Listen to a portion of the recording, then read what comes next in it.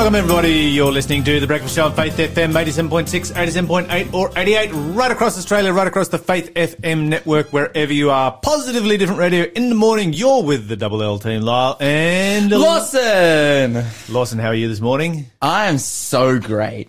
You are so great. I am so fantastically amazing.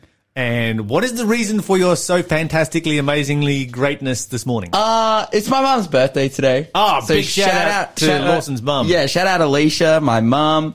Yeah, she's just living her best life. We hung out yesterday too, and we're going to hang out today. Nice. And just really looking forward. I just love my mum, dude. So yeah, shout out my mum. That's awesome. Good for her. That's fantastic. How are you doing today? Okay, so I have to tell you about something that happened to me that was really kind of just awesome. You know how when you are watching like a cartoon or something or other, and you know they might be carrying something or there might be a truckload of something and they hit a bump or something, and all of the contents just go flying up in the air and then land back down in the right place.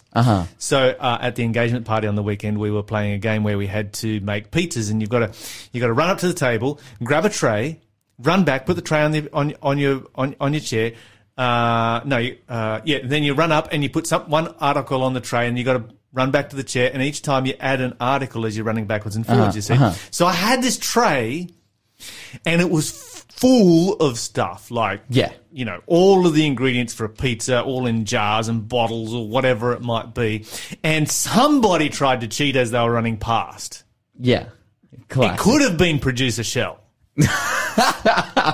So they're running past and they've reached out and just gone bang on the bottom of my tray or on the top of the tray, whatever it was. And all of my stuff, as I'm running with this balanced on my hand, just goes way up in the air. And my tray sort of goes up in the air, lands back on my hand, and then all the ingredients, which are still moving forward at the same space as I'm running, land back on the tray, and I just kept running like nothing had happened. That is superhuman, Lyle. It was. That's amazing experience. And did you win? No. Oh, that's... what kind of ending is that? You're listening to the Breakfast Show podcast on Faith FM. Positively different. Okay, so what have we got for positively different news this morning, Lawson? Lyle, it's happening. Oh, it is? It's happening. Guess what got announced last night? I have no idea. The Ford F-150 Lightning. The electric Ford F-150. Is it all electric? All electric Ford F-150, Lyle. Wow. This is the change. It's happening. For those who know nothing about cars, the Ford F-150 is by far the most popular car on Earth. Ford has ever created. Anyone has ever created. Yes. One of them sells every 30 seconds. Yes. Like this is the single in most... America. In the United States, yes. And America is big enough that it makes it the most popular vehicle on the planet. Why they have to have trucks that are so massive, I will never know. But anyway, whatever. Yeah, which is funny. It's like you'd think the most popular car would be this small thing that would be easy to produce. But no, it's like the biggest thing ever. This massive truck. And having spent time in America, you know, one of the things I've noticed is that I can't get that much more load on the back of an F-150 than I can on the back of my flat tray Patrol, which has a 4-cylinder diesel and is quite fine to drive.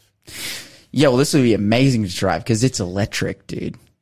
Yes. It is an electric, like, this is basically... What's it 0 to 100? Oh, some ridiculous number. I think they said it was like 4 seconds or something, which for like a truck is so quick. Like that's so quick. It also though, like, okay, so it's got like 230 mile range, which is like pretty. That's going to struggle in Australia. Pretty small. Yeah. You can upgrade it to the 400 mile range model. It would be fine, I think, for the average tradie who's working locally. Yeah. 100%. Because you can plug it in on a work site and you'd be fine. But for the big, for a farmer in Australia, that'd be a waste of time. Yeah. Oh, 100%. You'd spend all your time stopped on the side of the road. Charging it. Waiting for someone to come and tow you. But the cool thing about it is that and this is American cars are so cheap. What is this? Yeah, I know. So in Australian dollars, the base model of this car is like $47,000.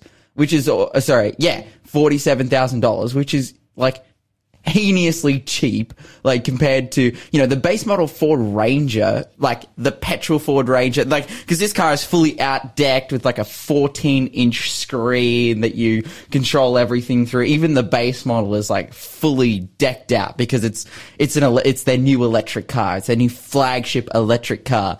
And it's like 47,000 Australian dollars. It's like a base model Ranger with canvas seats and like, really slow and lame. But yeah, American cars are so cheap. What are we doing here? Anyways, basically, yeah. But then you can go the step up, which is like 55,000 Australian dollars, where the motor goes for like 400 miles an hour. But furthermore, 400 miles an hour, 400 mile range. 400 mile range. Yikes. Yikes. That would be a quick electric. That would be probably the world's quickest F-150. But yeah, essentially, like, if you go to like a public EV charging station, you charge it for 10 minutes and it adds like 55 miles. If you charge it for 41 minutes, you get 80% battery life back. Yeah, so they are still kind of slow to fill up. Yeah. And this is the thing that I wonder about the future when we get to, people who envisage a future which is all electric vehicles. How big will the charging stations be?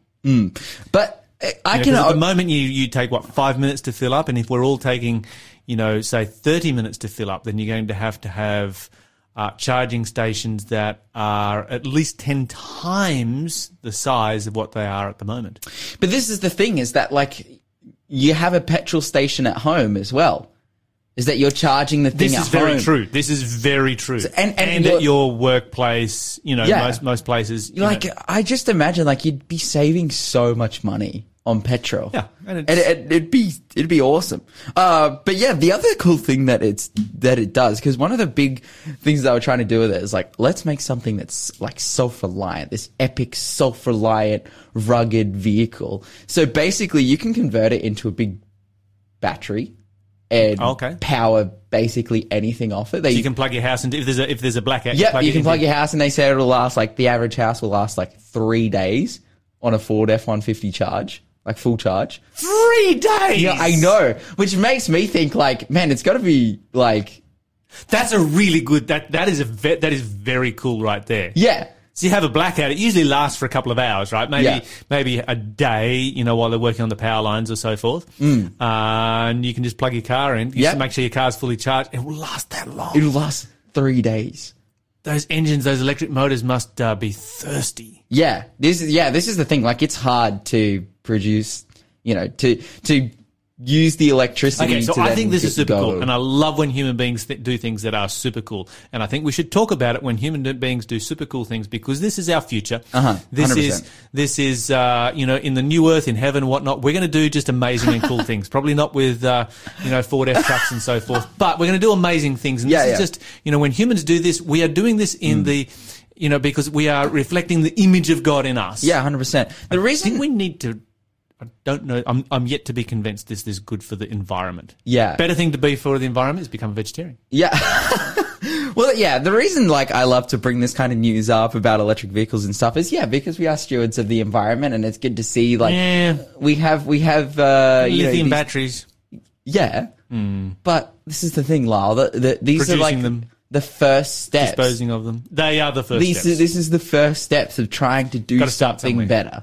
Yes. So okay, I will accept that. Yes, I will accept we're seeing something great here. Like if Ford, like a massive motor company, is willing to take their most popular car and make it electric, and like the article that I was reading was saying, like, if it even captured a quarter of the market that the original F-150 has, then it's like, that is a massive amount. It's like a resounding success. Yes. So this is so popular that means like so much money, which will go to research and development, will come into the electric motor.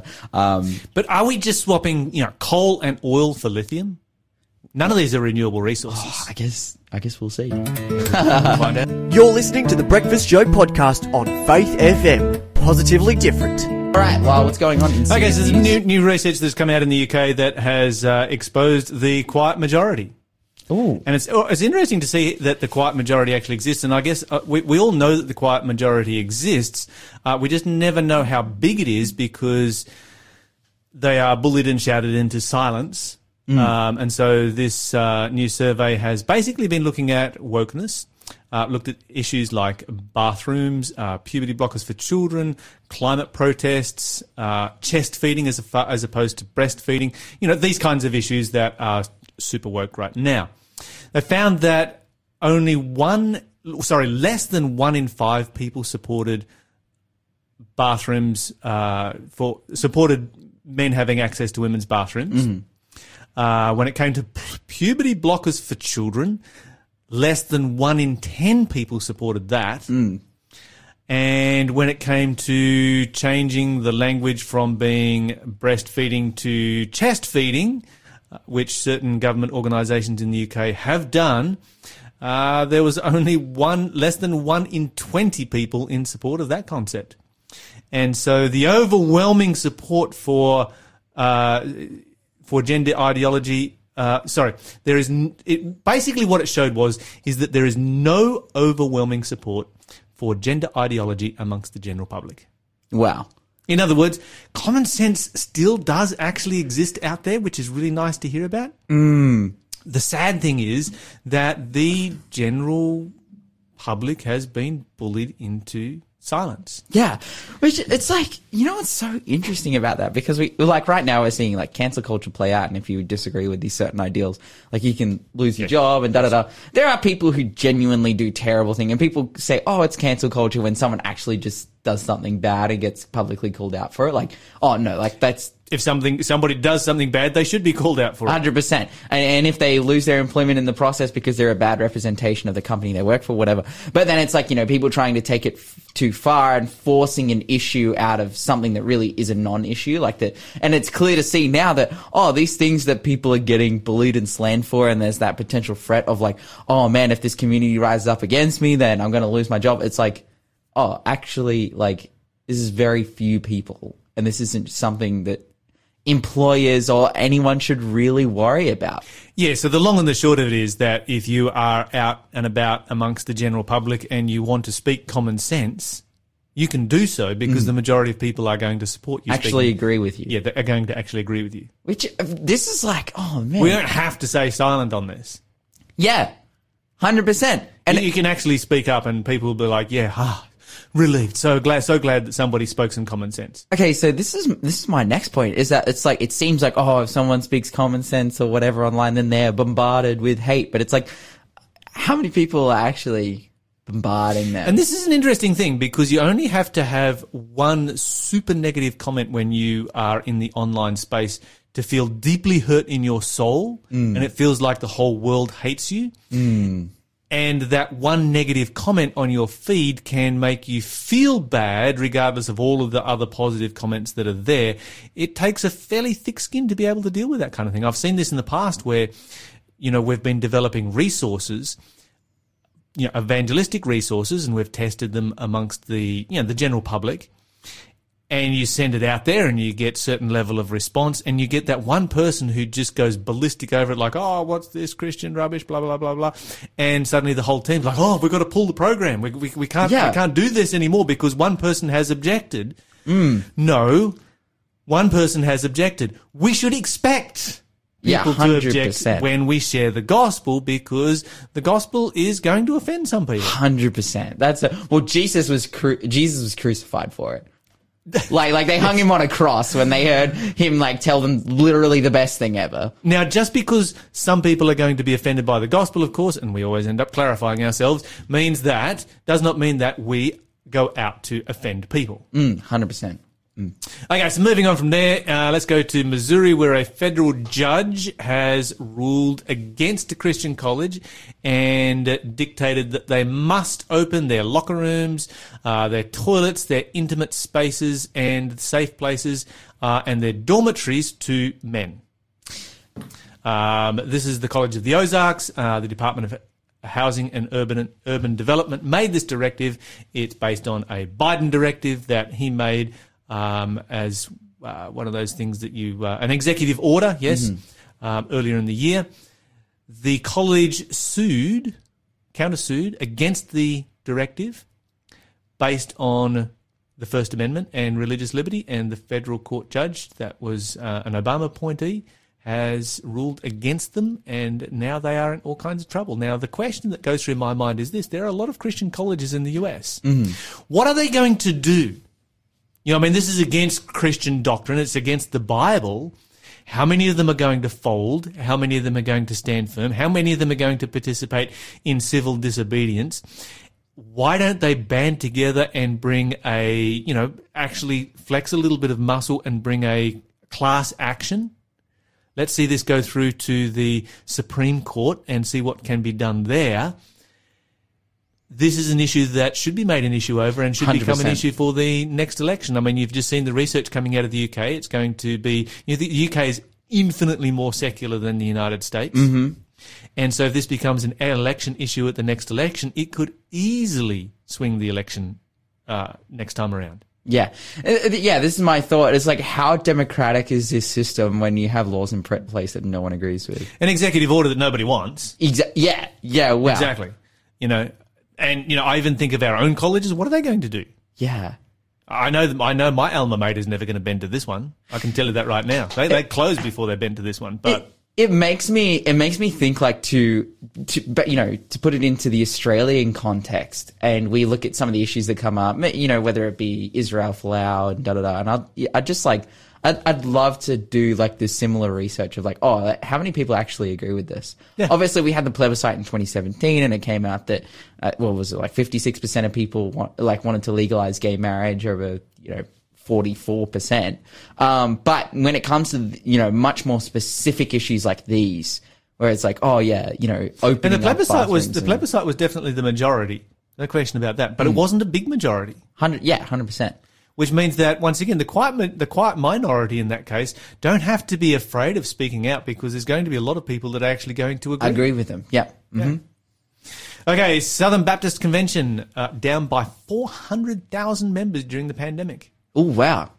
So baptisms dropped by 50%, and this, of course, was because of closure of churches, social distancing, all those kinds of issues. They had the same figures, so this has mirrored almost exactly what happened in 1918, 1990 during the Spanish flu lockdown. Oh, wow. So interesting to see the same thing coming back around again. The year before, there was only a 9% decline in baptism, which kind of mirrors the secularization of the United States. What's also interesting is that there was a number of very large black churches that left during the whole BLM issue, and the Southern Baptist Convention coming out and criticizing critical race theory. So these were some of the factors that led to this significant decline. Of course, during that same period, our church, the Adventist Church, grew by 3.5%, which has just been, not what it should be, not what it could be, but that's a miracle, right? we can thank God and praise God for that. Amen, dude.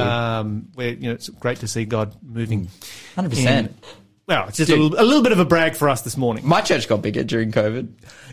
Absolutely. A whole bunch of people. I was talking to someone over the weekend. His church grew by like 200. You're listening to the Breakfast Show podcast on Faith FM. Positively different. And then I've got another name here. I'm not sure,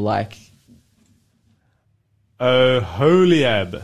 No. Oholiab. It's not Oholiab. It's not Oholiab. I was like, is that a mistype or... No, it's not Oholiab. I am just trying to place Oholiab. Dr. Sven Erstring, do you know Oholiab? Oholiab. I know the name. Yes. And can you tell us about Oholiab? Anything about Oholiab? It's a very interesting name. It's an amazing name. Of course, if you can give us a call at 1-800-324-843 or text us at 0491 064 669 and win the book At Jesus' Feet, The Gospel According to Mary Magdalene by Doug Batchelor. Just all about this idea of coming and letting Jesus forgive your sins and love you, essentially. Epic stuff. All right. Fantastic. Okay, so one of our listeners that I have sort of some semi-regular communication with, and we really appreciate what he has to say, because he's just got some really thought-provoking ideas. And we often disagree with each other, and that's just fine. We don't need to always agree. but it's always good to exchange ideas and to understand where other people are coming from. But maybe a week or so ago, he sent through a text message. We spoke about it a little bit on air at the time. However, I thought, you know what? This is a really good question to discuss here as a part of our breakfast show. We've got our resident expert on apologetics, Dr. Sven Östring. And so I ran this one past Dr. Sven Östring. He is joining us this morning. And we thought we might use it as a jumping off point to make a discussion on the issue of morality. And so if you may remember this text message from when it came through, but it says this: morality and morals are a social construct. Different cultures have different morals. The word moral is derived from the Latin word meaning custom.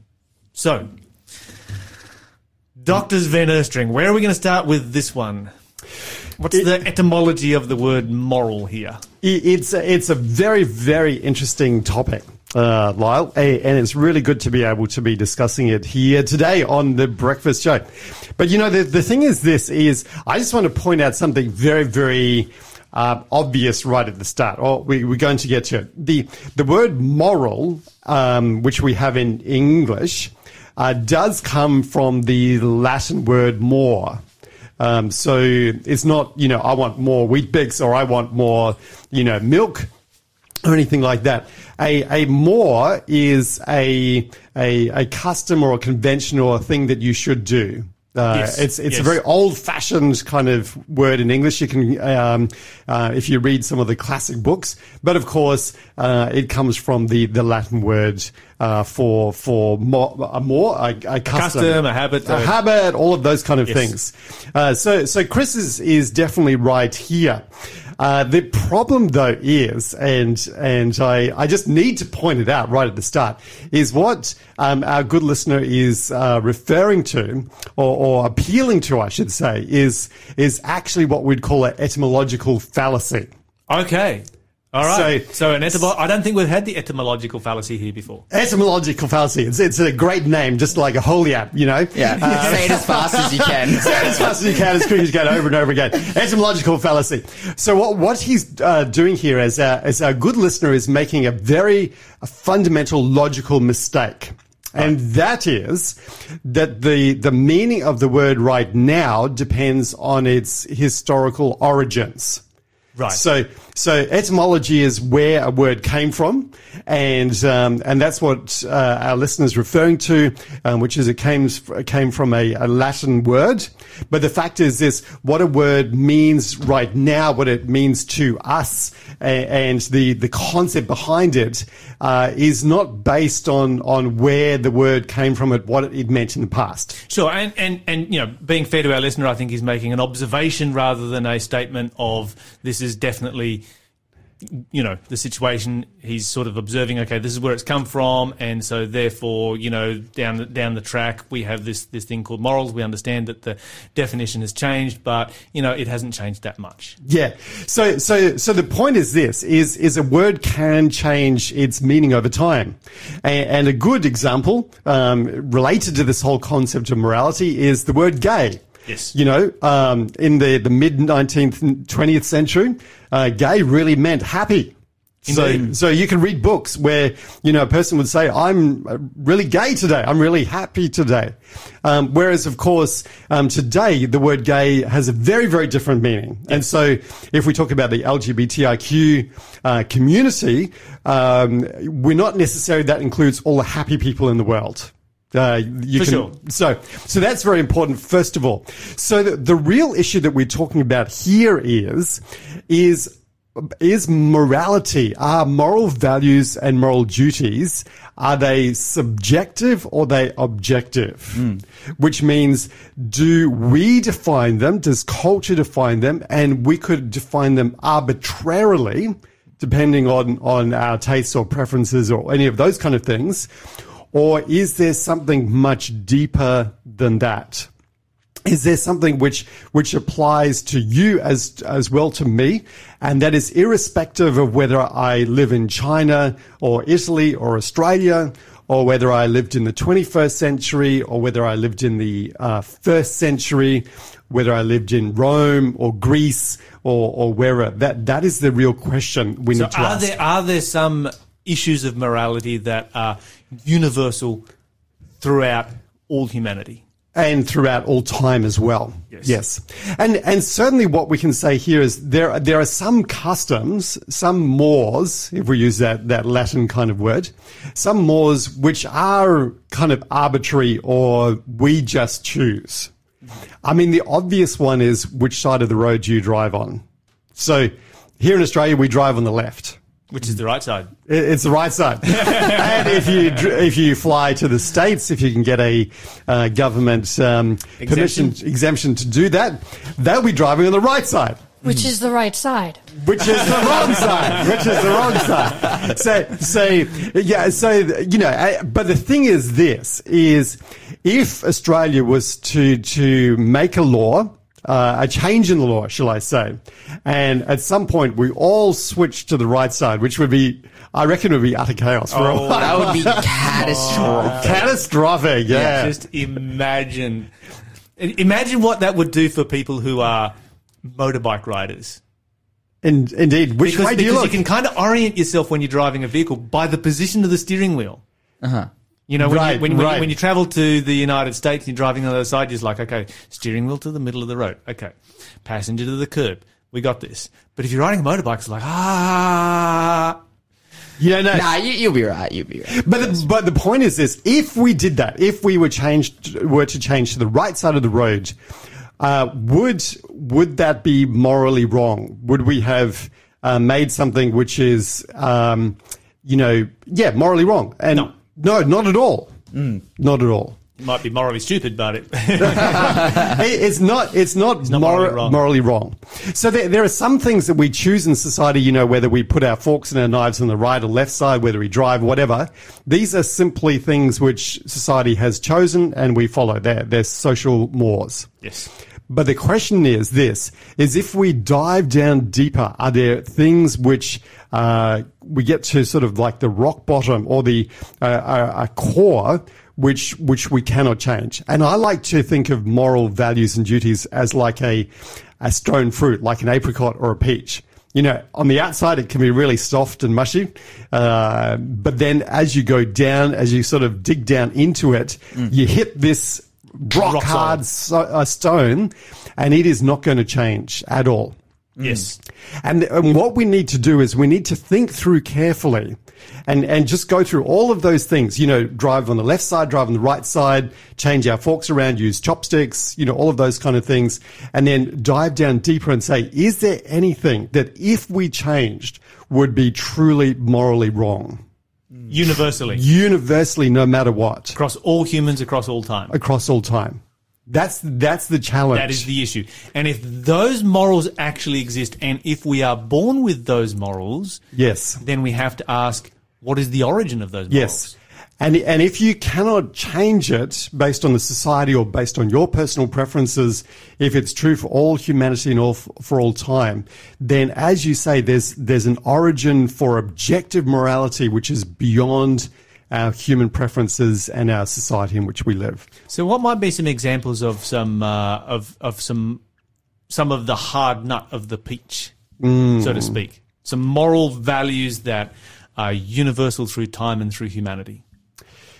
One of them would be to think of the time of Hitler and Pol Pot, and think of the things which were happening at that time, where you had the SS, just going to homes of Jews, of gypsies, of homosexuals as well, just rounding them up, putting them on train carriages and taking them off to concentration camps, and then putting them into gas chambers, doing medical experiments on them, pregnant women. And you have to say, is that truly evil? Is it truly morally wrong? And when I think about it, when most people think about it, deep down, we know that was really, really morally wrong. let's throw Joseph Stalin into the mix as well. We often leave him out because we were kind of embarrassingly allied with him during the Second World War, but it definitely fits in there. Yeah, Mao Zedong in China. Yes. There are things which are truly, truly evil. What we aren't aware of often is that the SS and Hitler and his regime, they were actually involved in spiritualism. Yes. That they were literally worshipping evil spirits. They're engaging with evil spirits. That's right. Truly, truly, truly wrong. And you have to be morally blind and just, have total no sense of morals to say, okay, well, we could change our society and make that right. Yes. That's an interesting example. I think if I could toss one out as well, and that is the abuse of children. Yes. I would argue that the abuse of children has been universally recognised as being morally wrong amongst all humanity over all cultures, and that the rescue of children on the flip side, or the taking care of children, even those children, especially those children that are not your own, has always universally been seen as a moral good. Yes. So when somebody looks after their children well, that's seen as a moral good. When they look after orphans, that's seen as being especially a moral good. Yes. I'm just reading the book or the biography about George Mueller in Bristol. Yes. And he comes across this little 5-year-old girl, Emily, and our hearts go out to that situation where he decides to, instead of going to Baghdad to work amongst the people there, he stays in Bristol and actually builds these homes for orphans. Amazing. If we really want to be, really dive into it, torturing babies for fun is morally evil. Yes. There is no question. There's nothing in that which would say that if our society moved to do that or, to abuse children, then that would be morally right. Now, there's another thing which actually tells us that objective moral values actually exist. Objective moral values and duties actually exist, and that is this, is that we have a genuine sense that we can make moral progress in society. So at one time, women were not allowed to vote, as were Aboriginals. But the thing is this, is that we have moved to women and Aboriginals being able to vote. We've given them equality. And we see that as being moral. We see that as being good. Now, is that just an arbitrary change? No, it's not. It's not an arbitrary change. It's a moral progression from something which was worse to something which is good, which means that there is an objective moral standard, an objective moral measure for saying this is worse and this is better. And for these reasons and a host of others that we could discuss as well, which go very, very deep, all of these things point to the fact that objective moral values and duties do exist. Now, it is like a peach. It is like a apricot. There are some soft things on the outside. You could talk about customs like driving on the right and left side. That's not really what we're talking about. But at the heart, there is a rock solid stone, a core, which says, yes, objective moral values do exist. And I would just argue that from an evolutionary perspective, moral progression makes no sense at all unless it applies to you only as an individual and your ability to pass on your genetic material. And also from an evolutionary perspective, that it makes no sense to look after orphans. Use your resources to look after, Well, certainly from an evolutionary perspective, you could say, it's good for me to protect my clan because my genes but that only applies to your family or maybe to society. It doesn't apply to all humanity for all time. It does not. And so what that points us towards is that morals do not evolve. Objective morals do not evolve. You can have social customs, like which side you drive on, and they can change over time, but objective moral values are above the evolutionary process. Dr. Sven Oestringer, is a fascinating discussion to have. Thank you so much for joining us here this morning. Thanks for being a part of the Faith FM family. Join our community on Facebook or get in touch at 1-800-FAITH-FM.